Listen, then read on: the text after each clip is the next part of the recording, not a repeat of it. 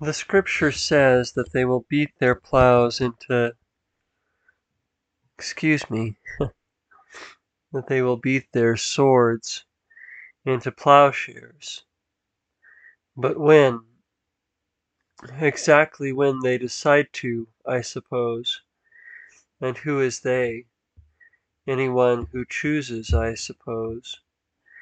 And so if it is coming for us anyway, then why not start now? After all, there will never be many until there have been few. And doesn't few begin with one? And if one, why not you? And yet you're a bit too late to be the one, the first, the example to us all. He came and died because his sword was bent the wrong way.